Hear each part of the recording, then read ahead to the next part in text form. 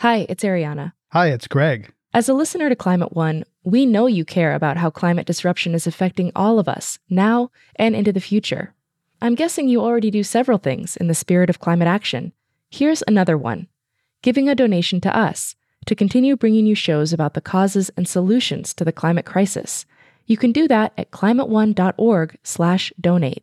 We offer all our podcasts and radio shows for free, but it takes time, effort, and resources to produce new episodes every week. When you give, you'll help us pay for the talented staff, equipment, and materials we need to make the show. And you'll join a group of other dedicated funders and community supporters who keep Climate One on the air. If you're inspired by the guests and conversations we curate, please consider making a gift today at climateone.org/donate. Thank you for your support, and thanks for listening. This is Climate One. I'm Ariana Brocious, in for Greg Dalton. There's more consensus around the need to address climate disruption than many of us may think. But in our increasingly online and partisan world, we've siloed ourselves from viewpoints different from our own. We all are biased. We all live in bubbles. We cannot rely just on ourselves to be fair or balanced or see the world evenly. People keep on thinking we're rational beings. But if you look at the science, over 90% of the time, we're doing it by gut, and then our reason follows. But if we can engage with one another as humans and allow ourselves to take in different perspectives, we can make more progress together. We have to decide what's more important to us, being right about that issue, or actually solving the problem. Most Americans support climate action, but you wouldn't know it from Congress or the courts or from most of the media. A recent study found that a majority of people significantly underestimated the extent to which their fellow Americans are concerned about climate disruption and public support for policies to address it.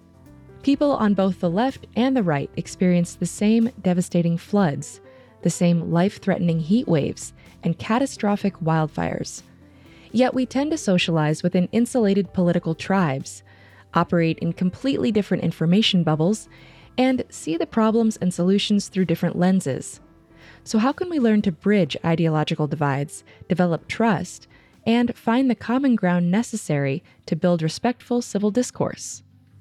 John Gable is co-founder and CEO of All Sides, a website dedicated to fighting political polarization online by presenting the same issue covered by media outlets with different political leanings. Mediator and attorney Joan Blades is a co-founder of MoveOn.org and LivingRoomConversations.org, where she uses an open-source platform to encourage discussion across ideological, cultural, and party lines.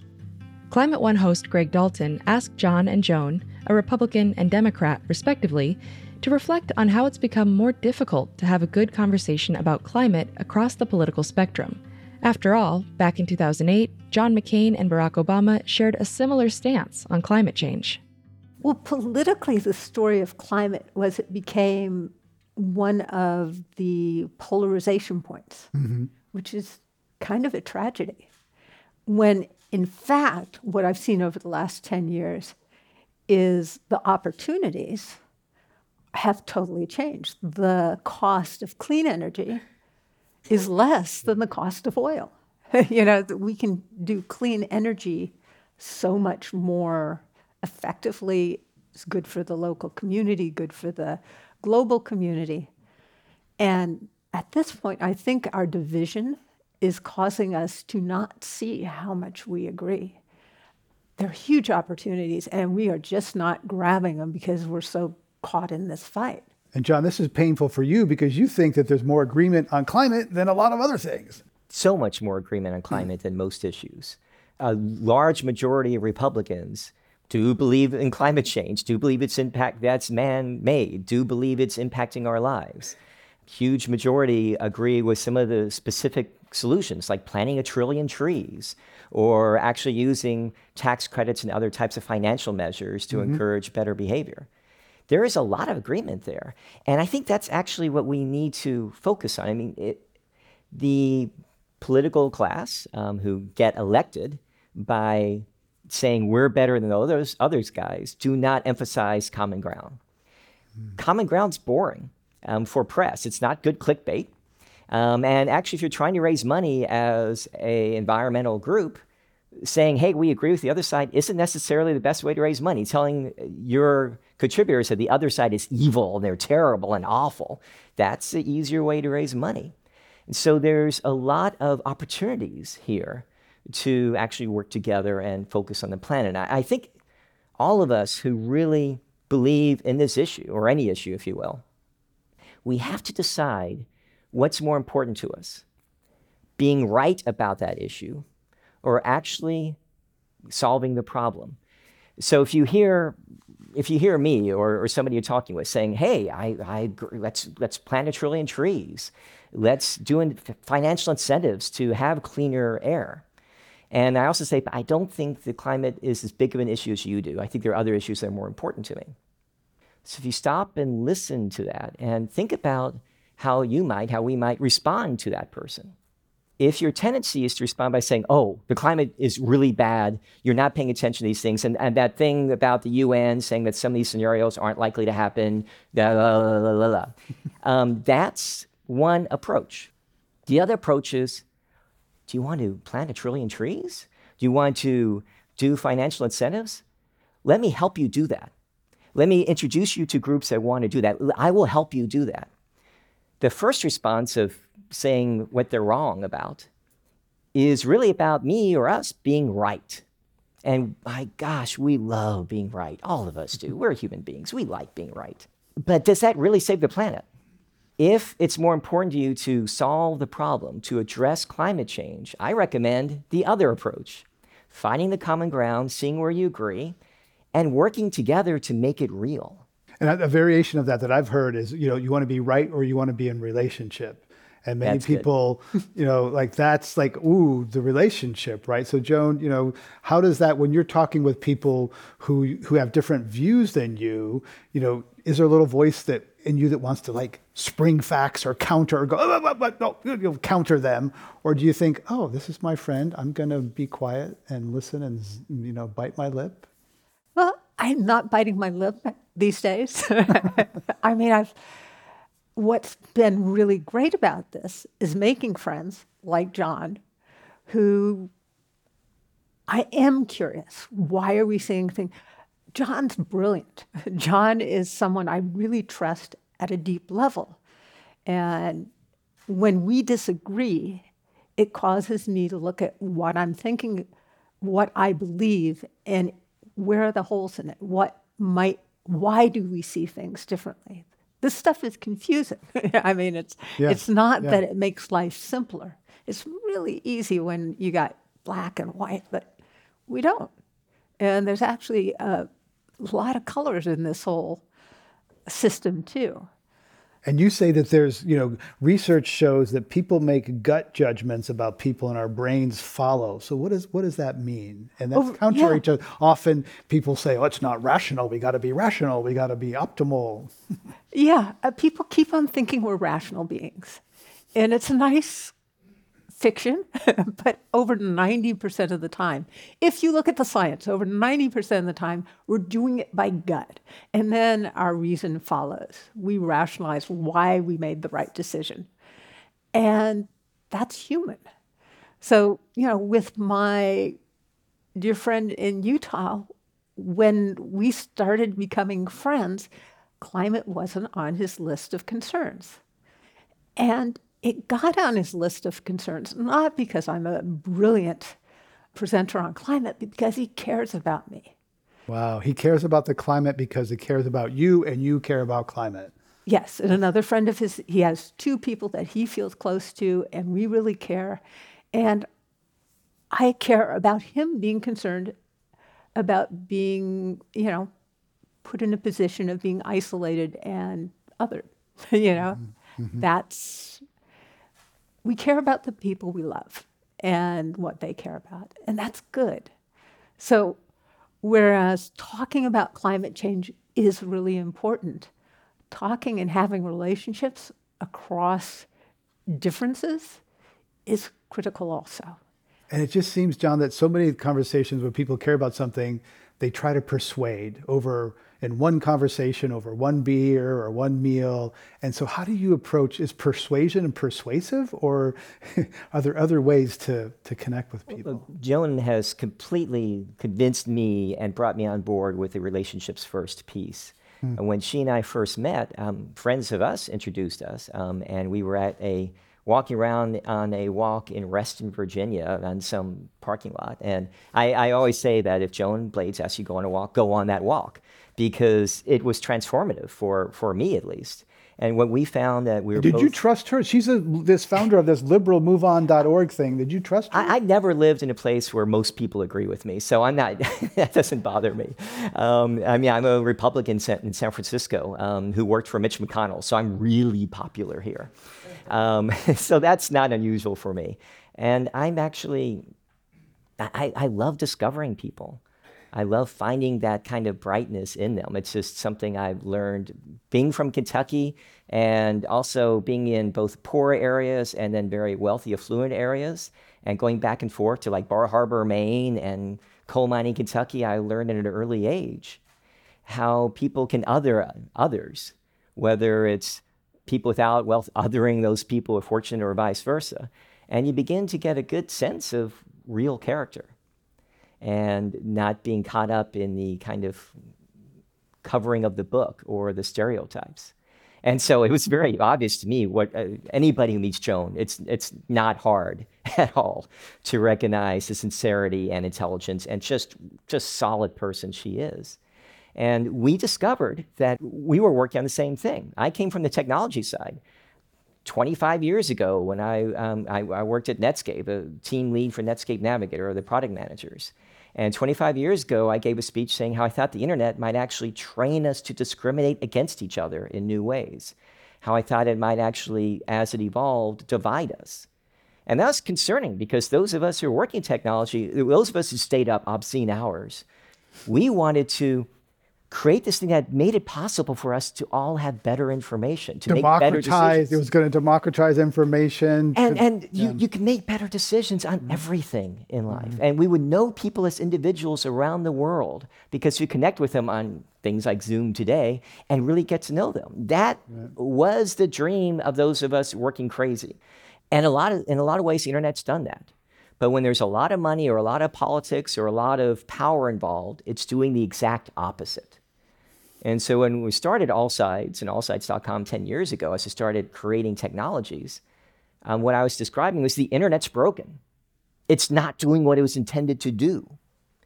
And that's both scary, but also kind of good news, because that's technology. We can change that. The business models around it, we can change those. But whether they speak to our better angels inside of ourselves, or whether they pull out the worst of us, that's what we have to develop and focus upon. And I think it's fascinating that AllSides actually uses humans in that. It's a site that sort of compares side by side the headlines and narratives on the left, the center, and the right. And they're labeled LL, C, RR. And I thought, oh, there must be some algorithms that's doing that. But you've got humans, which I find fabulously reassuring. And I am a technologist, but I do think people get carried away with AI or algorithms, because all algorithms mean is that somebody you don't know behind a closed door decided what was important, and then they wrote the computer to decide that. So they are biased. They are biased by whoever wrote them. And we were very interested in coming up with a system that was not endangered by our own biases. I mean, AllSides, we have people on the left and right and everything in between. We joke that we have never had food fights, although occasionally some more arguments get a little bit heated. But we consciously have people across the board, but that's not good enough. And journalists who really work hard to present news fairly, they're just doing it inside themselves. We all are biased. We all live in bubbles. We cannot rely just on ourselves to be fair or balanced or see the world evenly. So we created a system based on American people all across the nation to be able to take a look at different things, and we reflect what they would see. And we use that not so much to say, oh, you news media, you're left or you're right. We use it mainly as a way to enable all of us to quickly see different perspectives on the same issue, on the same news. Because the idea of technology, from my point of view, is to enable human beings to do what we do best. Think for ourselves, decide for ourselves, connect with other people. Technology is to serve that, not replace that. Coming up, the value of connecting across cultural and political divides. We are wired to be tribal. We are wired to go against each other. We're also wired and needing connection. And connection across differences means that I can show you who I really am, rather than what I'm supposed to be according to the TikTok videos or whatever that has to be, which really damages us psychologically. We'll be right back.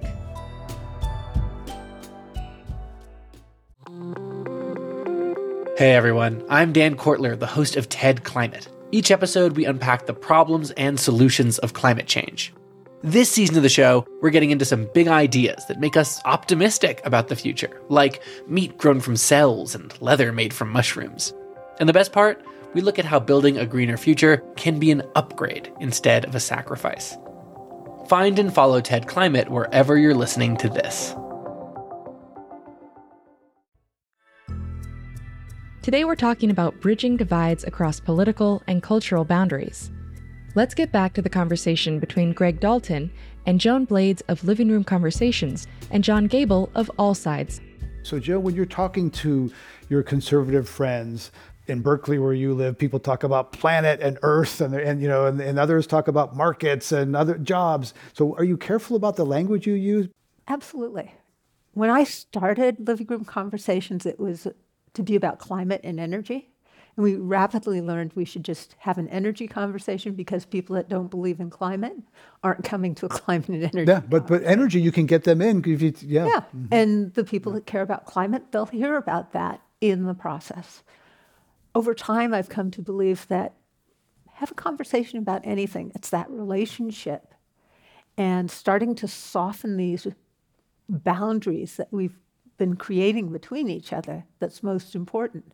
I mean, talking about the technology, there is a thing about algorithms that's really problematic because with Facebook and, all these different platforms, if it causes anger, fear, anxiety, it's more likely to get shared, and the algorithm is to get maximum profit, which is maximum sharing.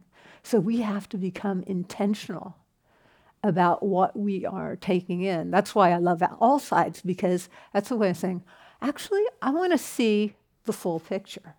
John, do you think that some of your liberal friends are too shrill and over worried about climate? I think everybody's, in one issue or the other, there's always people who are too shrill or too worried on any issue. It's interesting. I don't really think about it that way. I do think that a lot of people on the right do think folks go too far in that direction. Alarmist. Oh, it's not as bad, the climate. Oh, yeah. And they lose a little credibility when they kind of push some things. But I think that there's always a debate on any issue, on different sides, on what's the solution. There are always people who be a little bit more extreme. That's always going to happen, particularly in an open society like ours. You have different extremes arguing different pieces. I think the real question is what works? What do we do? And Joan mentioned that 3.5% of people, 75% of Americans would prefer news that's not slanted one way or the other, or 78%, my apologies, from Pew Research. And that's a big change from just 2 years before that, where it was in the 60s. We have 3.5% of the people of America being engaged in some kind of idea for a movement to succeed. If you're only talking about voters, that's like 5.5 million people, or a little over 10 million people. He's just talking about adults. That's a very achievable number. We're talking specifically about how to engage that number of people in ways that really solve problems. Because when you get the number of people engaged, culture changes, policy changes. Mm-hmm. And the fact that there are some people who may be more shrill or one way on the extremes on either side of the issue, I try not to be disrespectful about it, but to some extent, they don't really matter. The people who matter are the ones who are trying to solve the problem, who are truly listening to each other to solve the problem, to avoid the pitfalls of either extreme. And there's even a lot of evidence that suggests that doesn't suggest, but shows repeatedly that if you get a room full of just experts, and you get another room of experts and novices who don't know anything about the topic, and you give them the same problem. The room with a mixture of experts and novices will get the right answer right 90% more often than the pure experts. So we need to be challenged. And so if you really believe in the data, you got to commit to the processes that work to lead to better solutions, which includes open conversation with people who disagree with us, who aren't experts in the area, in order to get the better solution decided and acted upon. And that's our opportunity. And it's a very real thing. This is not just little kind of, oh, this is nice. Those are real numbers that we can achieve.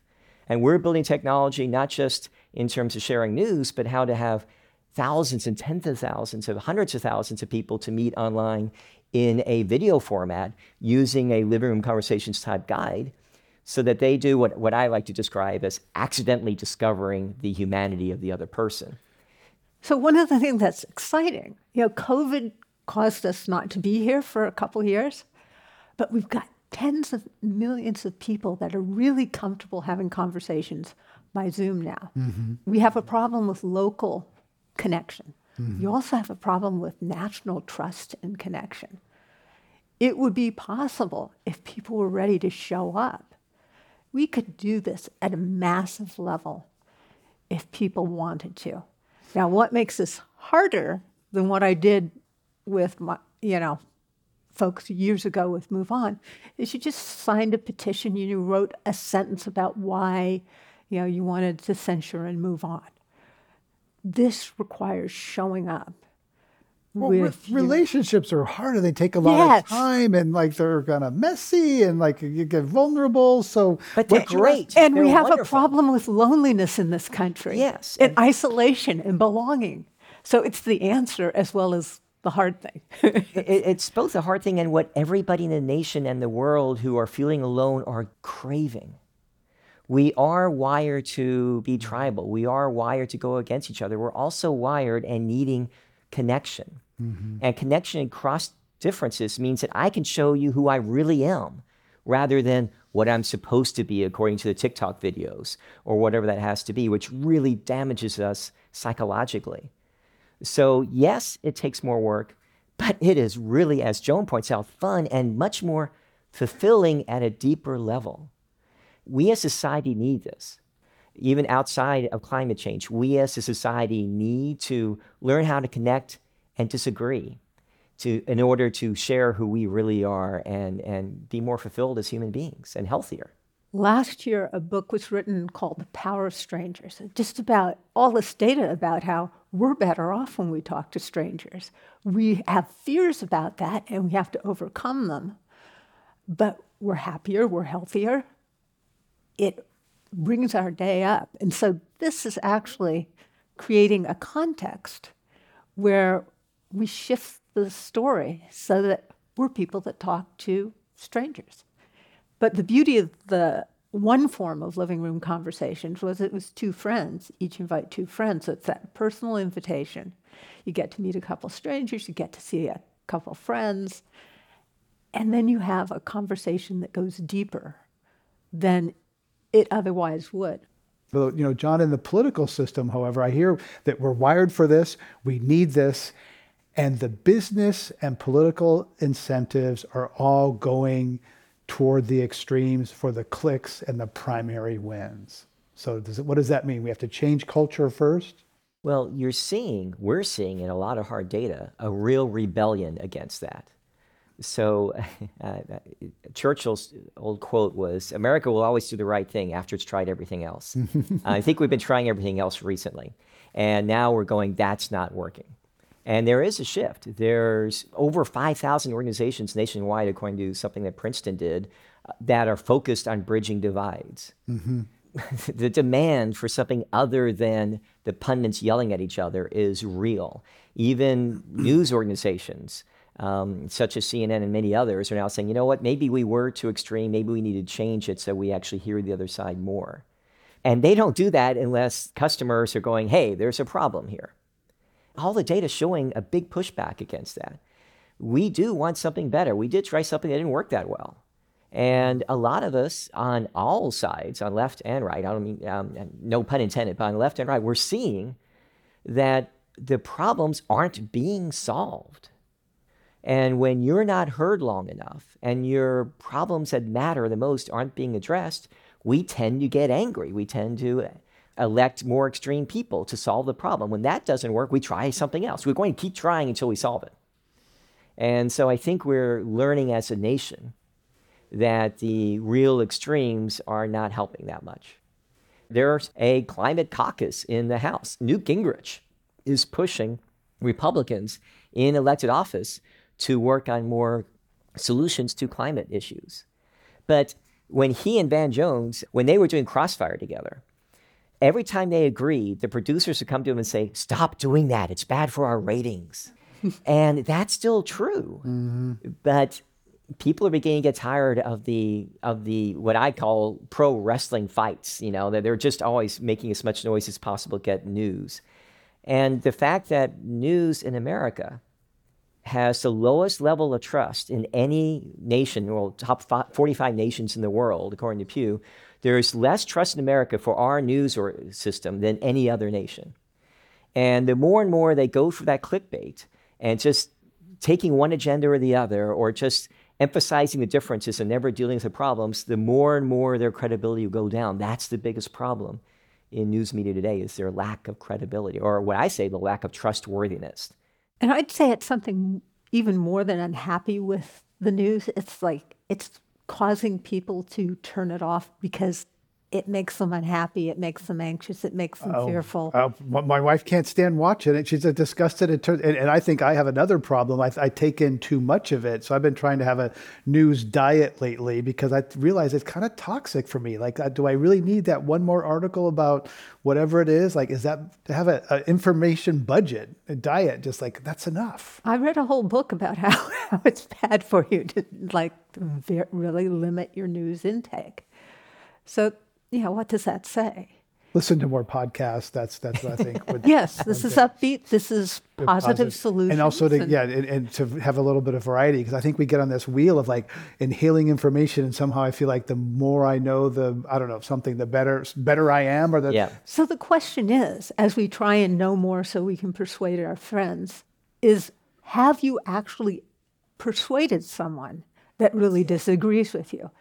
And that's one of the interesting things about the living room conversations. When we have a conversation that's about a polarized topic, you don't want to get a bunch of people that agree in the room, because you come away feeling more extreme about that. Mm-hmm. You really want to be very intentional about differences in that room. Depending on the conversation you're having, it can be age differences. It can be cultural differences, it can be political differences, gender differences, it all depends. And so one thing, what you mentioned just brought up for me, villainization. It's so easy to villainize and raise money. So let's talk about villainization, which is part of this polarization, because there are some people in the climate world who are villainizing oil companies and say, oh, you talk to an oil company or you whatever, like you're suspect. But let's talk about villainization, John. What do you see? Well, that's a tried and true American entertaining thing to do. I mean, back early days, we've always done that. But there was a difference. Back then, when we had articles written by Ben Franklin or the Tories or Common Sense, they were really, really out there and villainizing each other. Vicious. Yeah. I mean, we're kind of tame to a lot of the things that they were written back there. But there was a difference then. The difference is that the people reading those articles, first of all, they knew that was from Ben Franklin and the Tories. So they already knew the point of view of that news. They did not believe that news was somehow accurate. They realized that they were different opinions. They were party papers. Yeah. And the time in America, the Walter Cronkite period, when this is the way it is, was really an aberration in history.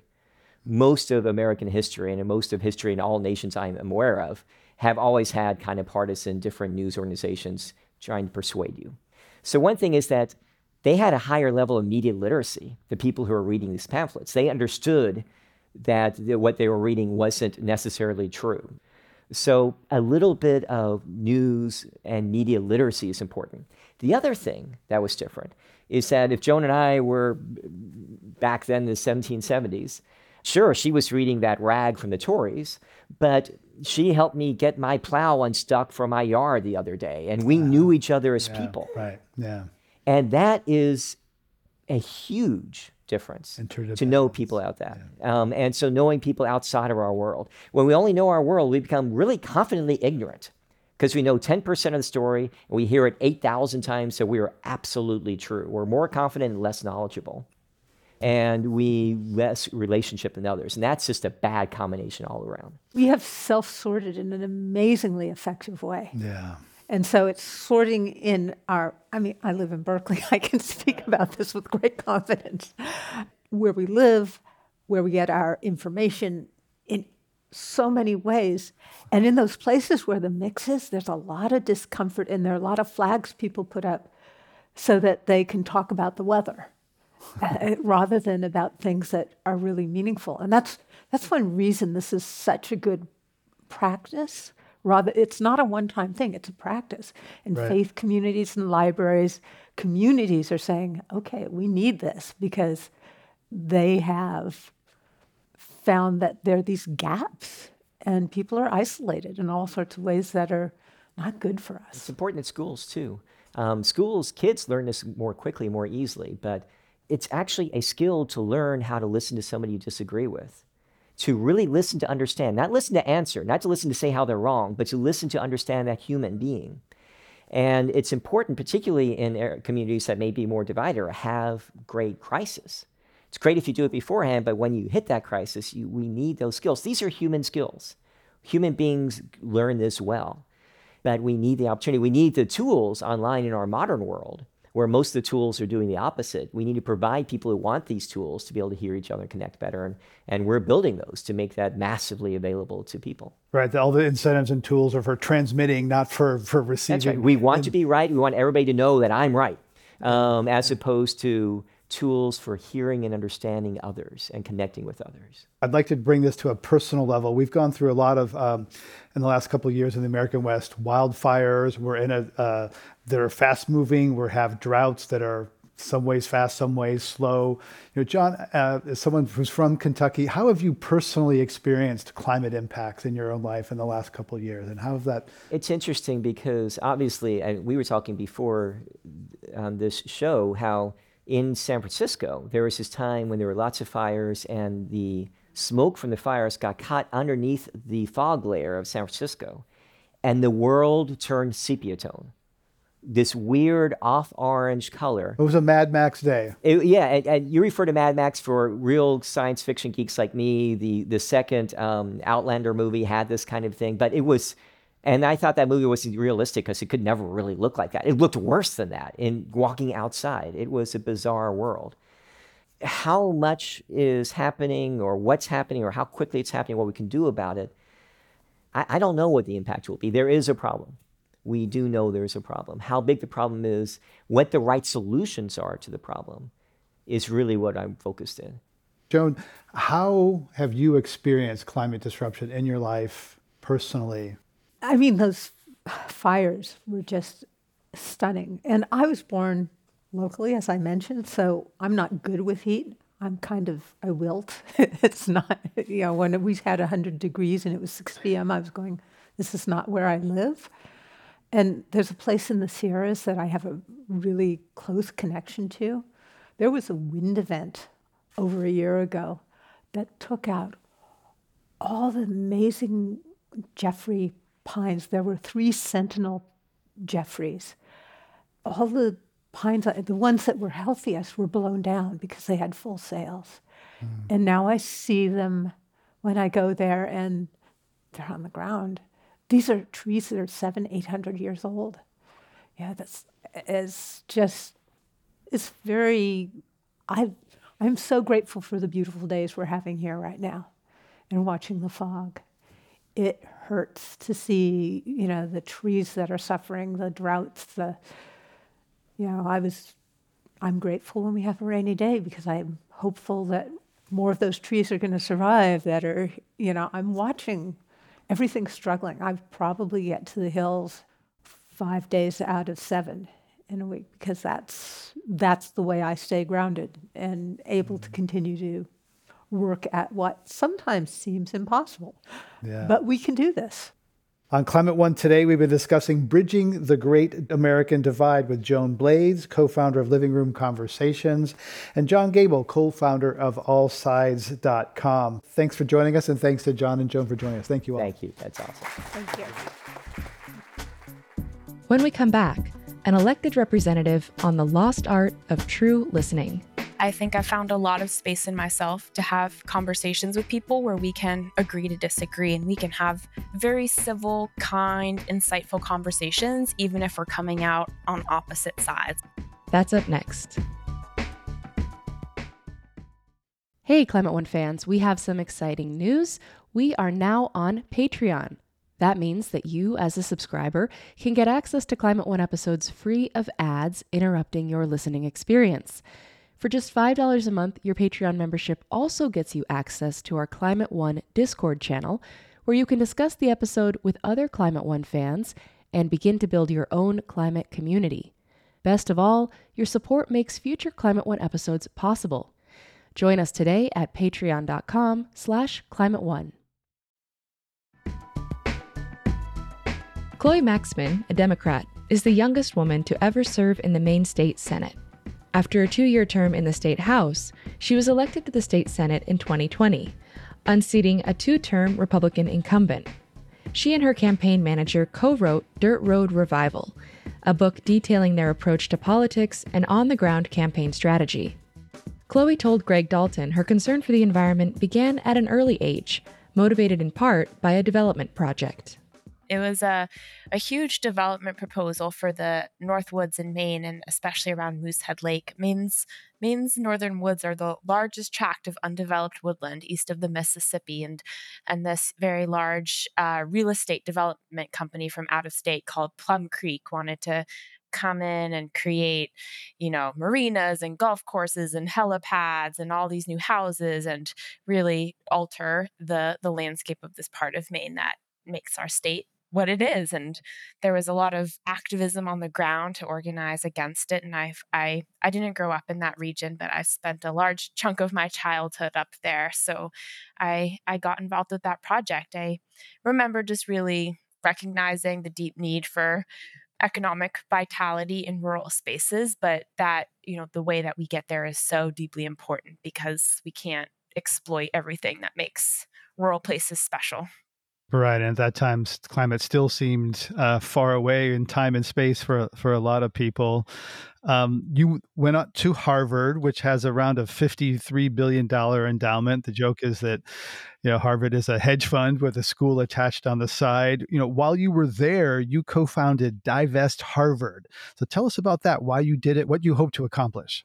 Divest Harvard was about trying to make sure that Harvard's massive endowment is not investing in fossil fuel companies. I think we're all quite familiar with the profound devastation and injustices that fossil fuel companies wreak on communities all around the world, especially communities where there's extraction, distribution, processing.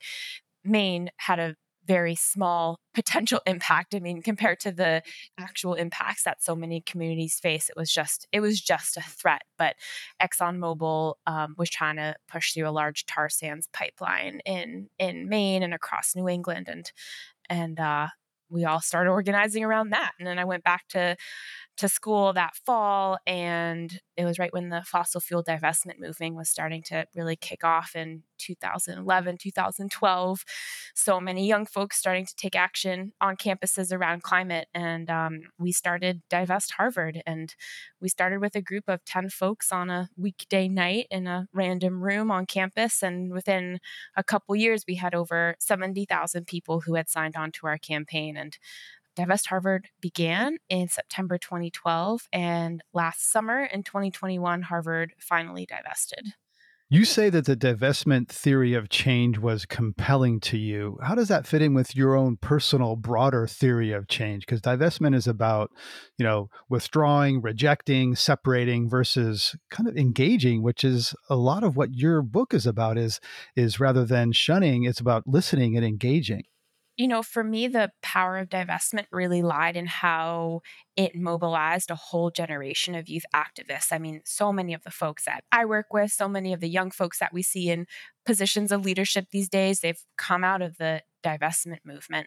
And I think it was a tool for us to engage with the climate crisis in a way that was tangible, effective, and approachable. It's not a tactic that feels very far off or is, in another state. It's something that you can do rooted in your community and that we all have a stake in. And yes, divestment in and of itself is a process of rejection, but tens of thousands of students have engaged with their university, have engaged with activism and protests and blockades and sit-ins, and now they're engaging with the political system because of how effective divestment has been as a tactic.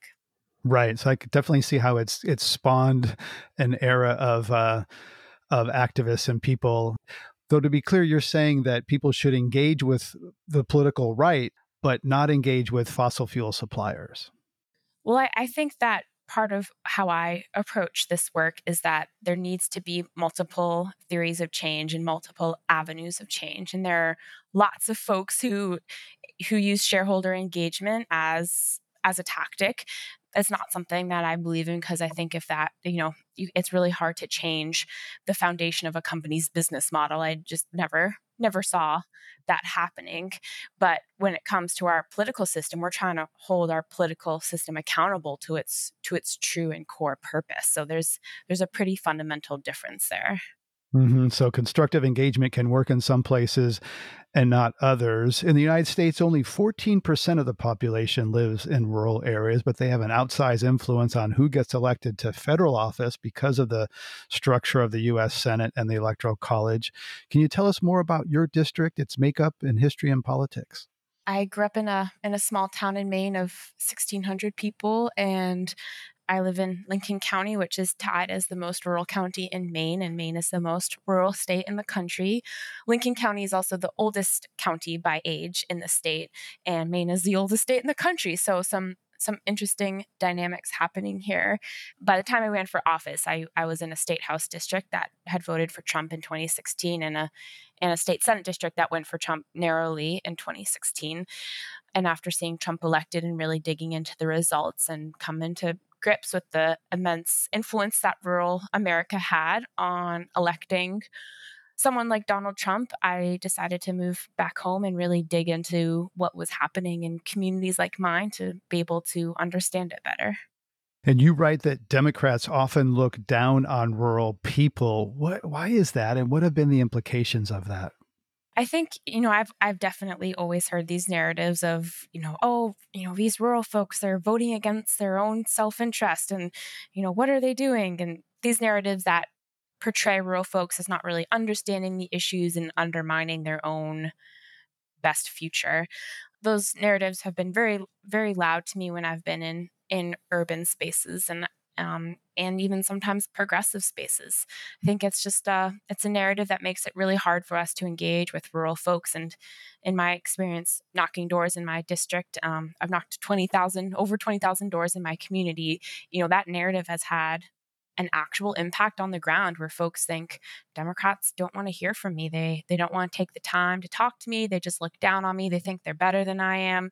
And so why would I vote for a Democrat?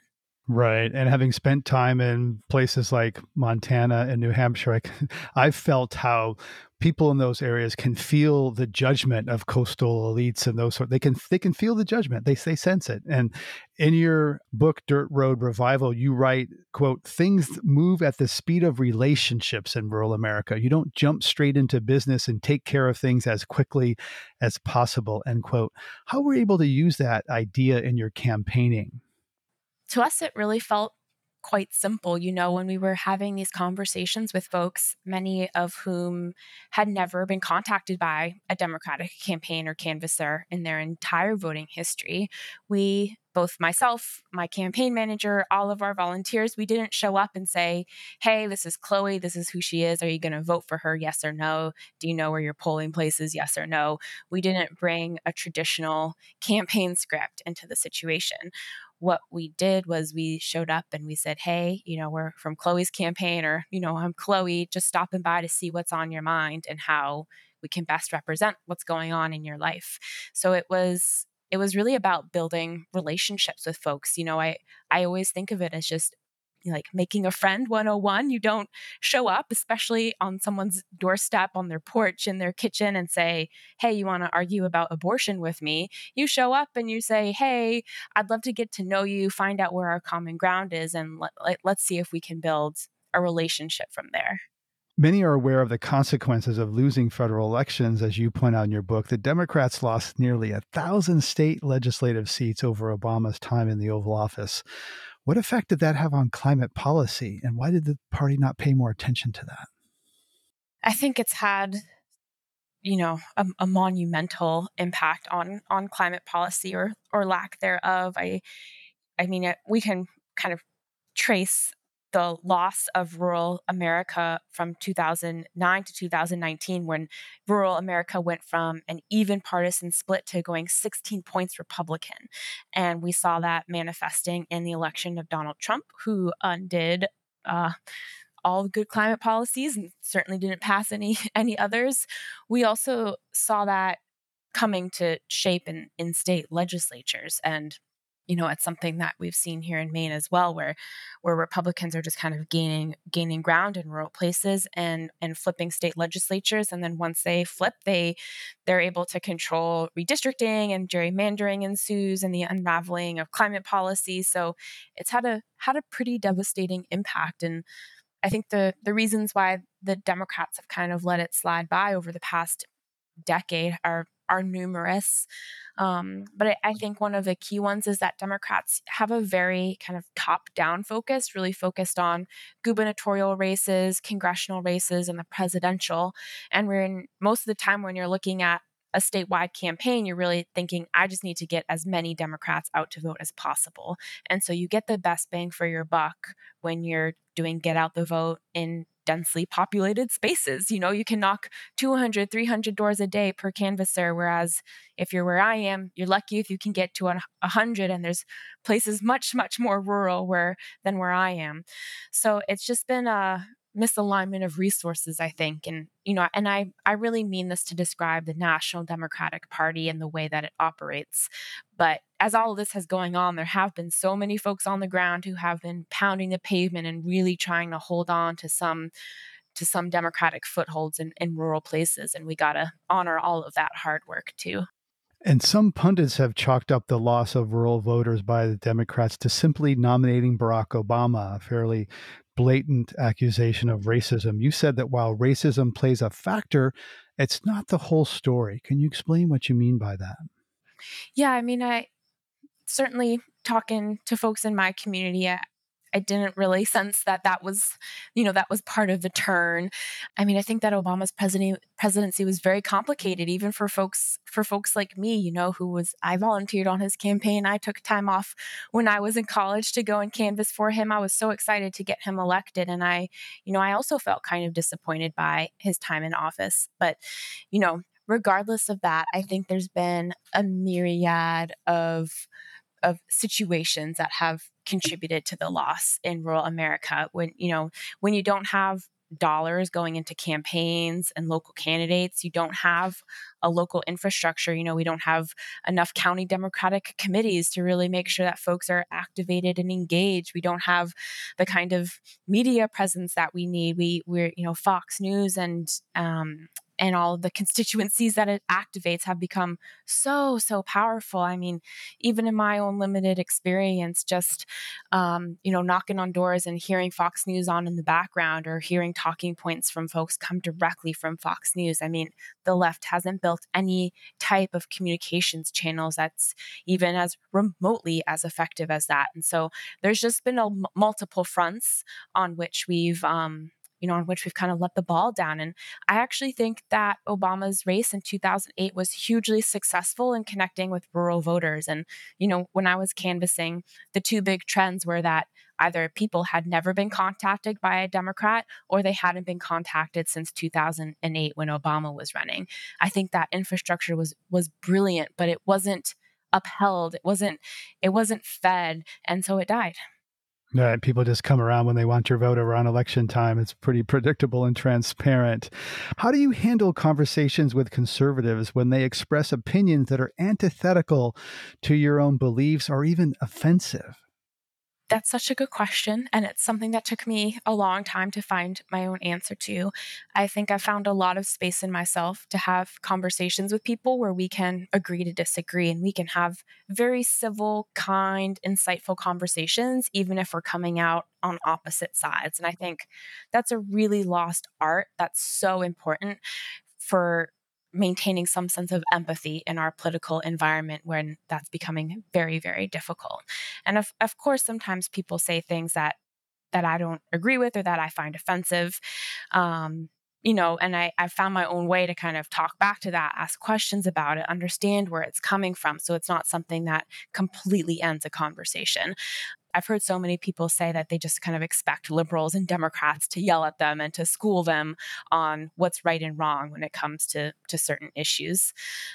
There have definitely been so many times when people say things that are just too offensive for me to engage with. And at that point, I say, thank you so much for your time. I don't think we don't have much to talk about here. I'm going to move on with my day. Thanks for talking, and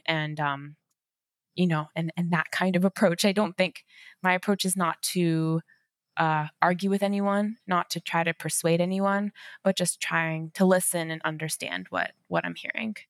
And people use different language. I'm curious how you chose your words and if you used words to reflect back to people that I'm using your word, or at least which shows kind of I understand you, or I'm not using that other word that those other people use.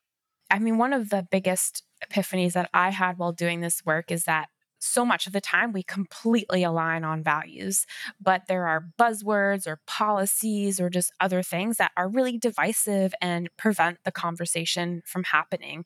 So really being able to focus on that deeper level of values was, almost always there was space for a conversation there, even if there wasn't agreement. And I think that was so important. It's about translating this work into a rural conservative context. And I mean, it makes sense. We don't use the same language wherever we go. People don't communicate the same way in every state or in every community. And so it also doesn't make sense that we would have like a one size fits all approach to campaigning or talking about the Green New Deal or Medicare for all or lowering student debt. Those conversations require a different dialect in rural communities like mine. You mentioning the Green New Deal, you wrote and helped pass an act to establish a Green New Deal for Maine. It was the first Green New Deal legislation to pass with the support of an AFL-CIO affiliate, which is a big deal because the national AFL-CIO has opposed a federal Green New Deal framework. So what does that bill do, and how are you able to get support from a union? Just for hyper clarity, our bill in Maine was not like the National Green New Deal. We took a very targeted approach that was really meant to address climate change from a rural working class perspective. When I was knocking on doors, I really heard people talk about wanting good jobs, wanting a future in Maine, wanting to go ice fishing every winter. And I rarely heard people talk about climate change. So I wanted the climate legislation that I worked on to really reflect the reality and the conversation happening in my community. So we called it a Green New Deal for Maine to really try and bring attention to that different way of thinking about these issues. And I was really honored to work with the unions on the bill. It was really about making sure that large-scale renewable energy projects are hiring a certain number of union apprentices on those projects because it means developers can come to Maine and know that there's a workforce, and then folks in Maine can get trained and know that they can get a job in the renewable energy sector. There was also another part of the bill that is focused on making sure that the renewable energy transition doesn't unfairly impact property taxes, which is a huge, huge issue in my community and so many rural rural communities where, our property taxes basically fund our municipal services and our schools. There's such a huge burden, and it's pricing people out of their hometowns and their houses. So we just wanted to make sure that there was some protection there when we're talking about, okay, a school needs to go solar because the state's requiring it. How do we do that in a way that doesn't impact a regressive tax? The Green New Deal talks about a just transition to renewable energy. In your state of Maine, there was a plan to put up wind turbines that was fought hard by lobster fishermen who felt the plan would hurt their livelihood. There's some questions about wind turbine effects on sea life and fisheries. So how does that fight shape your thinking about what a just transition looks like? It's a huge part of how I think about it. The two big wind projects in Maine actually are in my district. And so it's something that I heard a lot about, and I think a just transition means that the folks who make a living on the working water, that they are part of the conversation, central to the conversation about how those waters are going to be used. And they just weren't, they were left out of the process in so many ways and really felt taken for granted and used by these large out-of-state corporations that were coming into Maine with these proposals. We did in our legislative session last year come to some good agreement where it passed unanimously. We didn't even have a vote on it, where the lobstermen and the state and the federal entities did come to an agreement on how to move forward in a good way. But I think we have an opportunity to take a different path, not to replicate the injustices of the fossil fuel economy. And if our renewable energy transition is going to mean that, folks who have been lobstering for generations, folks who make their living off of fishing, if they can't do that anymore, if they can't continue their heritage and be able to use all the equipment that they've invested all of their money in, then that's not very just. When you look to the future of your own career, you're not running for re-election. What are you focusing these empathy and listening skills on now? I decided not to run again because I really want to support lots of folks running for office. I think that I can make a lot more impact by getting lots of folks elected instead of just getting myself elected. I'm more excited about movement building. I'm more excited about electing tons and tons of young progressives in rural communities all across the country into office. I think that's a pretty exciting vision that could have a wildly huge impact, instead of me just knocking my head against the walls in one district. Well, this is a very powerful story, and I'm really moved by your listening skills and empathy. And elsewhere in this episode, we hear from Joan Blades, co-founder of MoveOn.org, and John Gable, who used to work with as an aide to Mitch McConnell, about climate, how our polarization is really problematic, because when you get down to it, as you've learned, so many people agree on things related to energy and climate. Maybe they don't use that word, but I just want to end there on terms of how climate's going to fit into your work, because Americans agree on climate a lot more than we realize or that we admit to ourselves. Yeah, I think it's so true, and I think the thing is just not being ideological about how we approach this work or how we talk about it. It doesn't always look a certain way or feel a certain way, but every single person in this country is impacted by the climate crisis. Everyone in Maine right now, every farmer is dragging because there is no rain. And that's the way that we talk about it and think about it here. And people are going to talk about it and think about it in different ways in different places.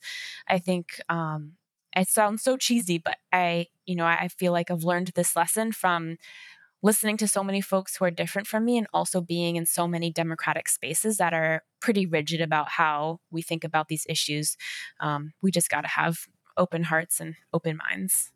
Chloe Maxman is a Maine state senator and author of the book Dirt Road Revival. Thank you so much, Chloe, for coming on Climate One. I really appreciate it. I'm inspired by your listening and your writing. Thank you. Thank you so much. On this Climate One, we've been talking about the value of listening and connecting with those who hold different ideological or cultural beliefs. This is so important to fostering a healthier civil society. So maybe try having a conversation with a stranger this week. Climate One's empowering conversations connect all aspects of the climate emergency. Talking about climate can be hard, but it's critical to address the transitions we need to make in all parts of society. Please help us get people talking more about climate by giving us a rating or review if you're listening on Apple. You can do it right now from your device. You can also start a conversation with a friend by sending them a link to this episode. Greg Dalton is Climate One's founder and host. Brad Marshland is our senior producer. Our managing director is Jenny Park. Our producers and audio editors are Austin Colon and me, Ariana Brocious. Megan Basilia is our production manager. Our team also includes consulting producer Sarah Catherine Coxon. Our theme music was composed by George Young. Gloria Duffy is CEO of the Commonwealth Club of California, the nonprofit and nonpartisan forum where our program originates. Thanks for listening. Hey, Climate One fans. We've all gotten used to a subscription model for paying for the things we really value. Here at Climate One, it's no different. We produce this show every week for free, and now we're offering you an opportunity to get our show free of ads. For just $5 per month, you can join us on Patreon and get access to our episodes free of ads and get access to our exclusive Climate One Discord channel. That allows you to discuss the episode with other Climate One fans and begin to build your own climate community. Best of all, your support makes future Climate One episodes possible. Join us today at patreon.com/climateone.